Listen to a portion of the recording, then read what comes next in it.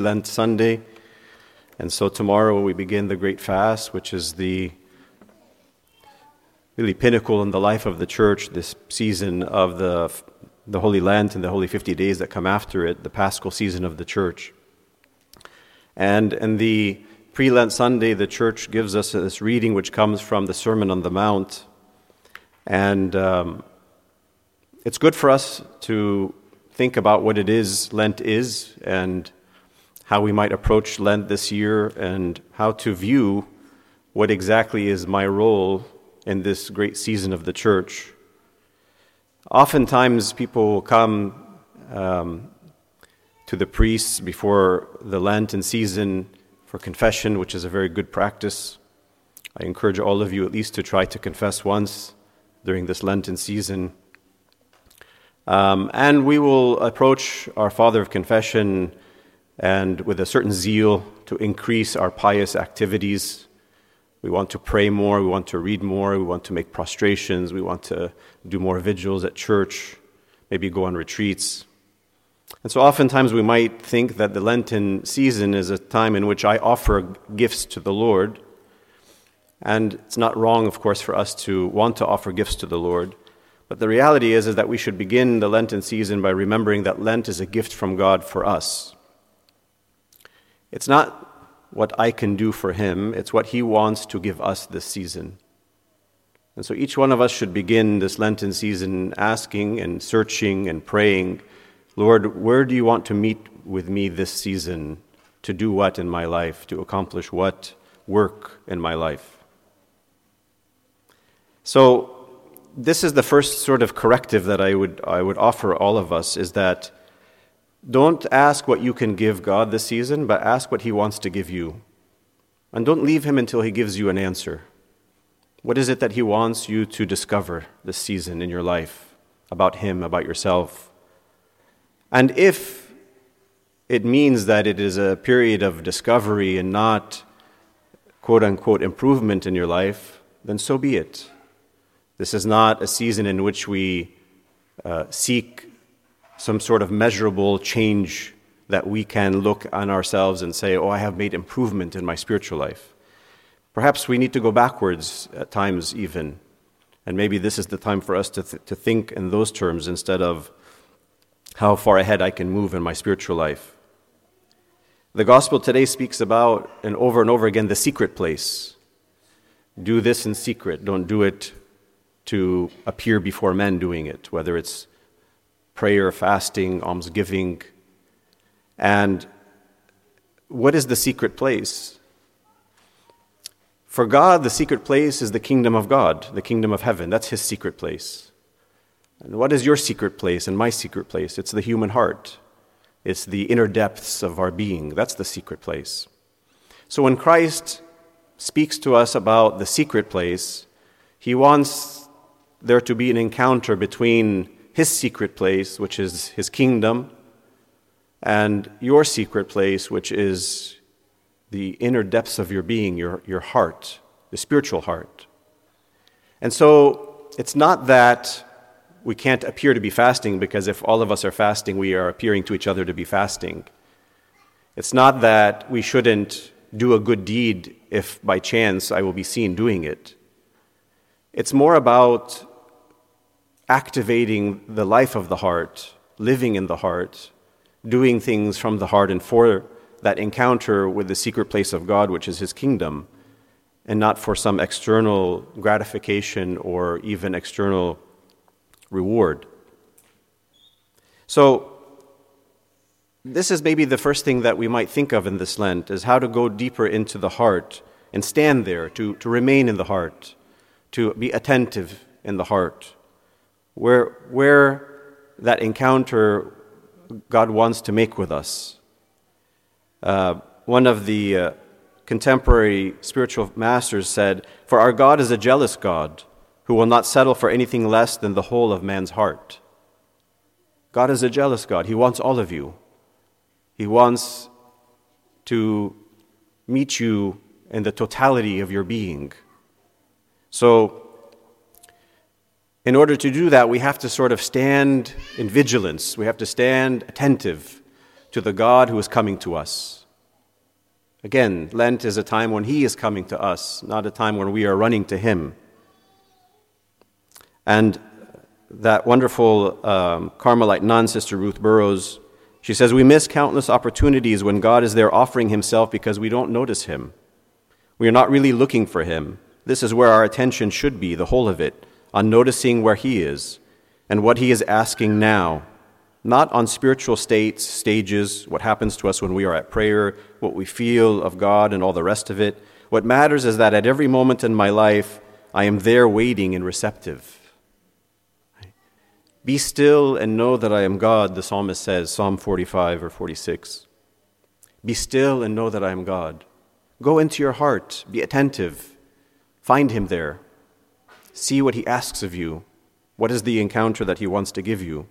Elder Paisius put it in very simple and beautiful words that a child would understand. He said, when a little child is playing and he is totally absorbed in all of his toys, he's not aware of his father who may be next to him caressing him. But if he interrupts his play, even just for a moment, then he might become aware of his father's caresses. Similarly, when we are preoccupied with many activities and are anxiously concerned about them, when we worry too much about worldly matters, we cannot become aware of God's love. So it's just a very simple image that He gives us. A child is absorbed in his toys in the family room, and he's not aware that his father or his mother is behind him, caressing him, kissing him, loving him, because he's too absorbed in his toys. But if for a moment he were to just direct his attention to his father or his mother, he would become aware of the love, the caresses that he wants to, the father or the mother wants to give their child. And this is the same with us. So the danger for us in Lent is that sometimes our activities in Lent, our spiritual activities, become more things that we're preoccupied with, more things that we're anxious about, more things that we're focused on doing and missing who it is that we're doing it for. I have to say my psalms. I have to do my metanyas. I have to go to church and fast before 2 o'clock in the afternoon. And I feel a certain satisfaction if I do these things. But don't miss the encounter. Don't miss that in the busyness even of your spiritual activities, who it is that's waiting for you, who's seeking you. St. Augustine, in one of his famous sayings, says, "You were within me, but I was outside of myself. And there I sought you outside. In my weakness, I am after the beauty of the things you have made. I was after the things that are your effects, but not you." He says, "You were with me and I was not with you. The things you have made kept me from you." Even the gifts, the great gifts of God that He gives us, can be distractions from God Himself. So, how might we define spirituality then? If spirituality, we want to be careful not to define spirituality as a set of pious practices. I'm not discrediting pious practices like fasting and saying our prayers and doing prostrations. These pious practices are beautiful, they're good. But are they the essence of spirituality? How might we define the essence of spirituality? Again, one contemporary spiritual father, I think, defined it very simply and very beautifully. He says, spirituality is the conflict that I feel or that I experience between what I believe and what's happening in my life.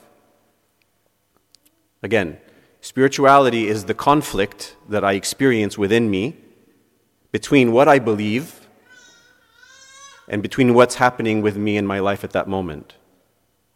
So I have certain ideals, beliefs about my faith, about God, about His commandments, about His teachings, about the kingdom, about virtue. These are my beliefs. We all have these beliefs, and we try to go deeper into knowing these beliefs. And at some point, when I face these beliefs with the reality of what's happening in my life at this moment, my suffering, my pain, my sins, my weaknesses, my anxieties, there's a conflict. What I believe and who I really am. Dealing with this conflict is spirituality. That's the spiritual life. So don't reduce the spiritual life to things that we do. But spiritual life is the encounter of the conflict and how I resolve the conflict. And so, what Christ offers us in this conflict is freedom. He wants us to confront ourselves and be honest with ourselves. And He wants to give us freedom, not relief. So again, we might say that in the spiritual life, what we seek is not relief from the tension, but freedom. What's the difference? Relief is sort of the quick fix, Band-Aid. It's substituting pleasure for joy. It's the ice cream which gives me an immediate pleasure versus the food that really feeds my body with nourishment. Right? So what the world is very good at, on all the commercials and the conveniences that the world offers us, is relief. You have a stomach ache, there's a pill for that to give you relief. Right? You have a headache. I'm not saying these are bad things. We all want relief from our physical ailments and so on. But in the spiritual life, the danger is that when we reach for a relief, we're reaching for a substitute which can be more damaging, more dangerous, and unfulfilling. So when we have that conflict, it's not easy to see what we believe versus who I am, and Jesus doesn't lessen it. Right? He says, I didn't come to bring peace to the world, but a sword. But you're the king of peace. Yes, but the peace comes after the sword. Right? Like the sword that pierced the heart of Mary. Right? The peace comes after the sword. The sword is the conflict. The sword is the reality of who I am at this moment versus who God is and what He wants for me. And so I have to confront the sword before I find the relief. This is the freedom which comes with sacrifice, with pain, with struggle. Right? Another way that we might think of it is responding versus reacting. What's the difference between responding versus reacting? Many of us in our daily life, we react to things based on our nature, our human nature, not based on what we believe. When I consider what I believe, then I can respond. Right? So a human person, naturally, when he is cursed or when he is blasphemed or is mocked, he might react. And that reaction might be in like kind, eye for an eye, tooth for a tooth. Right? Or perhaps worse, perhaps you did this to me to honor myself and to shame you for what you did. I will do 3 times to you what you did to me. So responding is deliberate consideration based on what I believe. That's activating my spiritual life. Responding means prayerfully, contemplatively, meditatively, responding to a situation, to a person, to an incident based on what I believe. And so during this Lent, we should begin with the reality of who we are and where we are. When we look at the scriptures, God is the God who enters into human history, but not generally. He enters into individual lives. He enters into the life of Abraham and Moses and David and Samuel, and the list goes on and on and on to St. Paul and to the apostles. So when God enters into history, He also enters into my history. He enters into all of my history, my past, my present, my future. He is there. He breaks through my history like He broke through the history of Abraham and Moses and so on. But when He breaks into my history, He finds me where I'm at. Like when He broke into the history of St. Paul, where was St. Paul? He was a persecutor. He was a blasphemer against the Christian faith. He was a zealot. Right? And so we have to approach or appear with the reality of who we are. There's a couple of examples in the Gospels that tell us not to hide who we are, not to put on pretenses, which the gospel speaks about today. There is the story of blind Bartimaeus. Beautiful story. Jesus passing through Jericho, a great multitude with him. And there is blind Bartimaeus on the side of the road. And he begins to cry out, "Jesus, Son of David, have mercy on me." And then many warned him to be quiet. But he cried out all the more, "Son of David, have mercy on me." So Jesus stood there and stood still and commanded him to be brought to him. And then they called to the blind man and said, "Be of good cheer, he is calling you." And throwing aside his garment, he rose and came to Jesus. Now remember, there's a great multitude there. So Jesus answered and said to him, "What do you want me to do for you?" Why does he ask the question? It's obvious. He's a blind man begging on the side of the road for mercy. He knows Jesus heals people, so why does he ask? He has to say it. Jesus has to hear him identify where he is. He doesn't say, "That I might hear, Lord." Right? He's a blind man. He says, "That I might see, that I might receive my sight." Then Jesus said to him, "Go your way, your faith has made you well." Again, another incident we have beautifully in the synagogue when Jesus was teaching in the synagogue, and they tried to catch him because he healed on the Sabbath. And there was a man there in the synagogue whose right hand was withered. So the scribes and Pharisees watched very closely. Will he heal this man with the withered hand on the Sabbath? That they might accuse him for breaking the law. But Jesus knew their thoughts.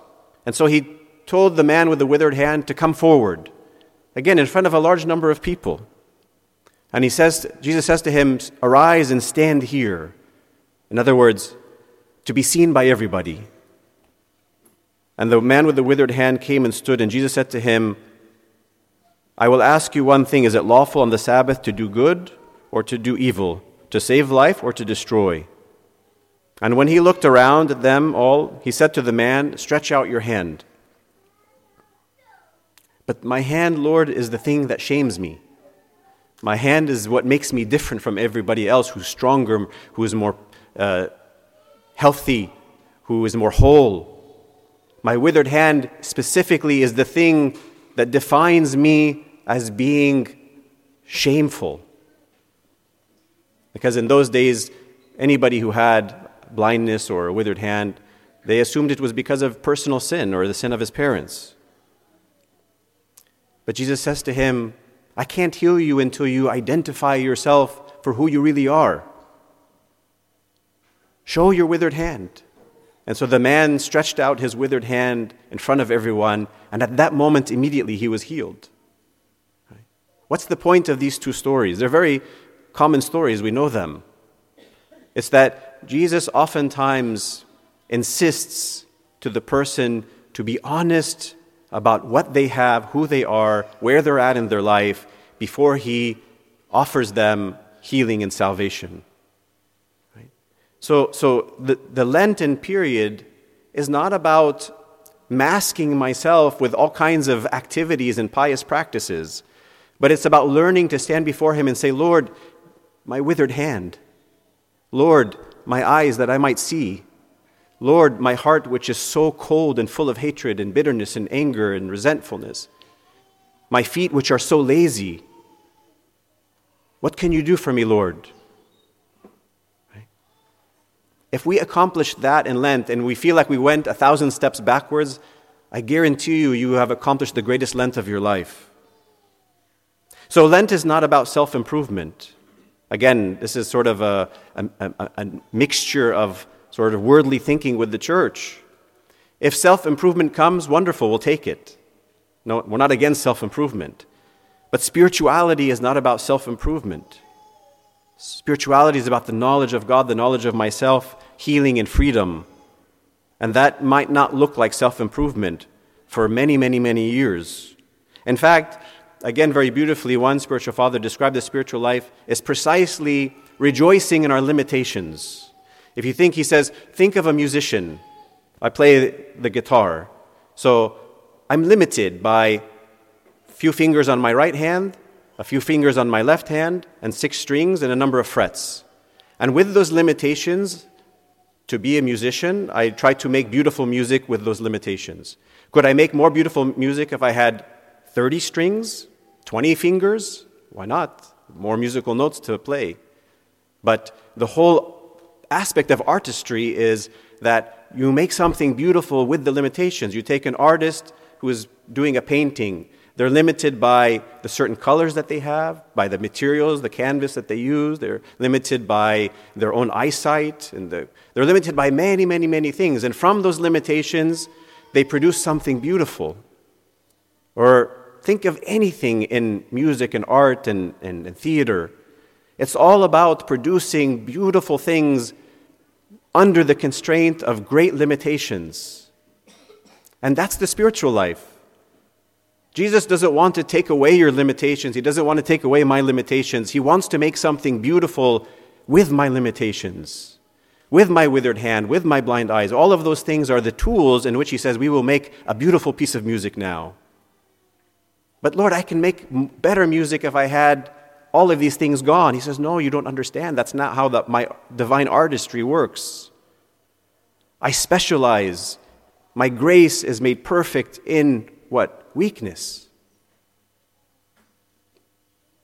Finally, the Lenten period is about, and I'm stealing here with a short story about a contemporary saint, a beautiful phrase, very short phrase. All of us, I hope we memorize it. Thank God ahead of time. Can we just say it together? Thank God ahead of time. Thank God ahead of time. Thank God before anything in your life unfolds, whatever He offers you.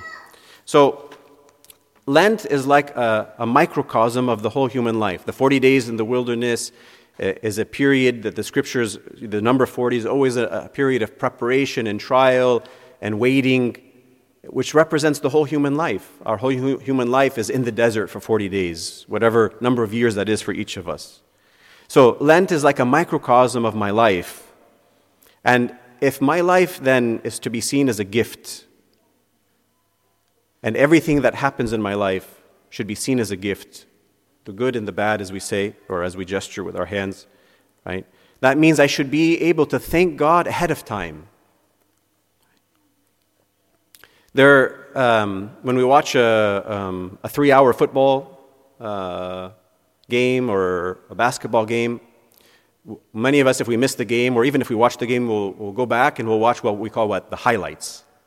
Right? And so you take a 3-hour game and you go on YouTube and you can watch the highlights of the game in 3 minutes. And there you get all of the impactful moments of the game, right? And really, if you just watch that reel like over and over again, you get the great joy of watching all the game without all of the interruptions and the timeouts and the commercials. So our life, we have what we call these grace-filled moments, right? Highlights. But why should our life only have 3 minutes of highlights out of a 3-hour game? With God, every moment of my life is a grace-filled moment. Every moment of my life is a moment in which God is in my history. He has broken through my history. He's working on transforming my past. He's there at the present, and He's preparing for me my future. So every moment should be when I die at the age of 60, 70, 80, and 100, whatever. The real should be 100 years of grace-filled moments, not 3 minutes, not a year, not 2 years. So there was in the 19th century, into the early 20th century, there was a young man born in Wisconsin by the name of Barney, who was a very simple Midwestern Catholic young man of a family of 16 children. I believe he was one of 16 children. And he was in the middle, the sixth of 16 children of immigrant Irish parents. Later, he became a monk by the name of Solanus Casey, a Franciscan monk under the Capuchin order in Detroit, Michigan. and he's currently being canonized as a saint in the Catholic Church. I came across Father Solanus' story many years ago and was greatly inspired. He's the one who coined this phrase, thank God ahead of time. And it's very interesting. Just very briefly, I'll give you just a couple of bullet points of his life. At the age of 8, he contracted diphtheria, which a kind of infection that caused him to essentially damage his vocal cords, and he essentially lost his voice for the most part, and took the lives of 2 of his siblings. And his family went through periods of poverty and great difficulty, and he was working as a streetcar operator in those days, in the late 19th, early 20th century. He was working as a streetcar operator. And one day when he was working as a streetcar operator, he saw in front of him a drunken sailor stab to death a woman and take her life. And he was so impacted by seeing this happen in front of him in the streets that he decided life is not worth, what this world offers us. And he wanted to dedicate his life to God. So he had this idea of becoming a priest, to serve God as a priest. And he kept praying and praying, asking for God's guidance. And one day he was praying before an image of St. Mary, and he heard a female voice, say to him, "Go to Detroit. Go to Detroit." So he didn't know. We went to Detroit. He found this Franciscan monastery. They're called the Capuchins. They wear the brown robes, and they have the long beards, like Padre Pio. Capuchin friar, they call him. And he went to Detroit, and they said, well, okay, you can come, and we can test you and see if you can make it in the community. And they sent him for theological studies. He didn't do well. He failed his studies. He was not very good. And they said, if you don't pass your studies, you can't really be a priest. But they saw that there was something very special about this young man. He was very holy. He was very simple. He loved God from his heart. And so they said, you know what? They have in the Catholic Church, they have something they called a simplex priest. A simplex priest is somebody they ordain as a priest. They say you can just pray the liturgy, but you can't preach because you don't have enough theological education to preach. And you can't take confessions and absolve people because you don't have the background in moral theology to be able to instruct somebody in confession. So eventually they ordained him as a simplex priest, where he was able to pray the Mass, but he didn't. And they assigned him to be the doorman. That was his job. And everybody that started to come to the monastery, people from around the area, and they came for prayers, he would take their prayers and he would tell them, thank God ahead of time. And he would encourage them about the beauty of God's providence and his love, and send them away. And they would come back and they would start to say that miracles were happening. And little by little, up to 200 people a day were coming to the monastery asking for Father Solanus Casey. And he was very simple. He received them at the door. He sat with them. He listened to them. He told them, thank God ahead of time. And then he began sometimes telling them prophetically, your child is going to be healed. Don't be worried, or whatever the situation was.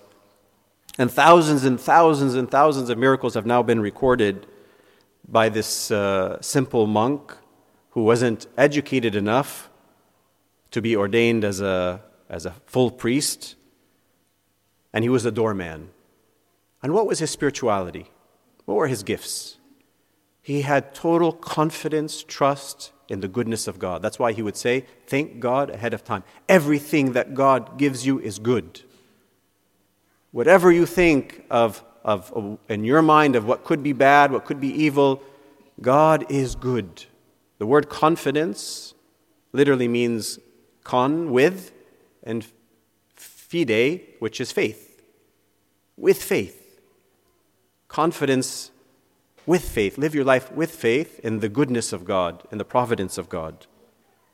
And he considered gratitude as the sort of quintessential virtue that brought about joy in one's life and that enabled one to live his life not with just 3 minutes of grace-filled moments, but to experience every moment of his life as full of grace.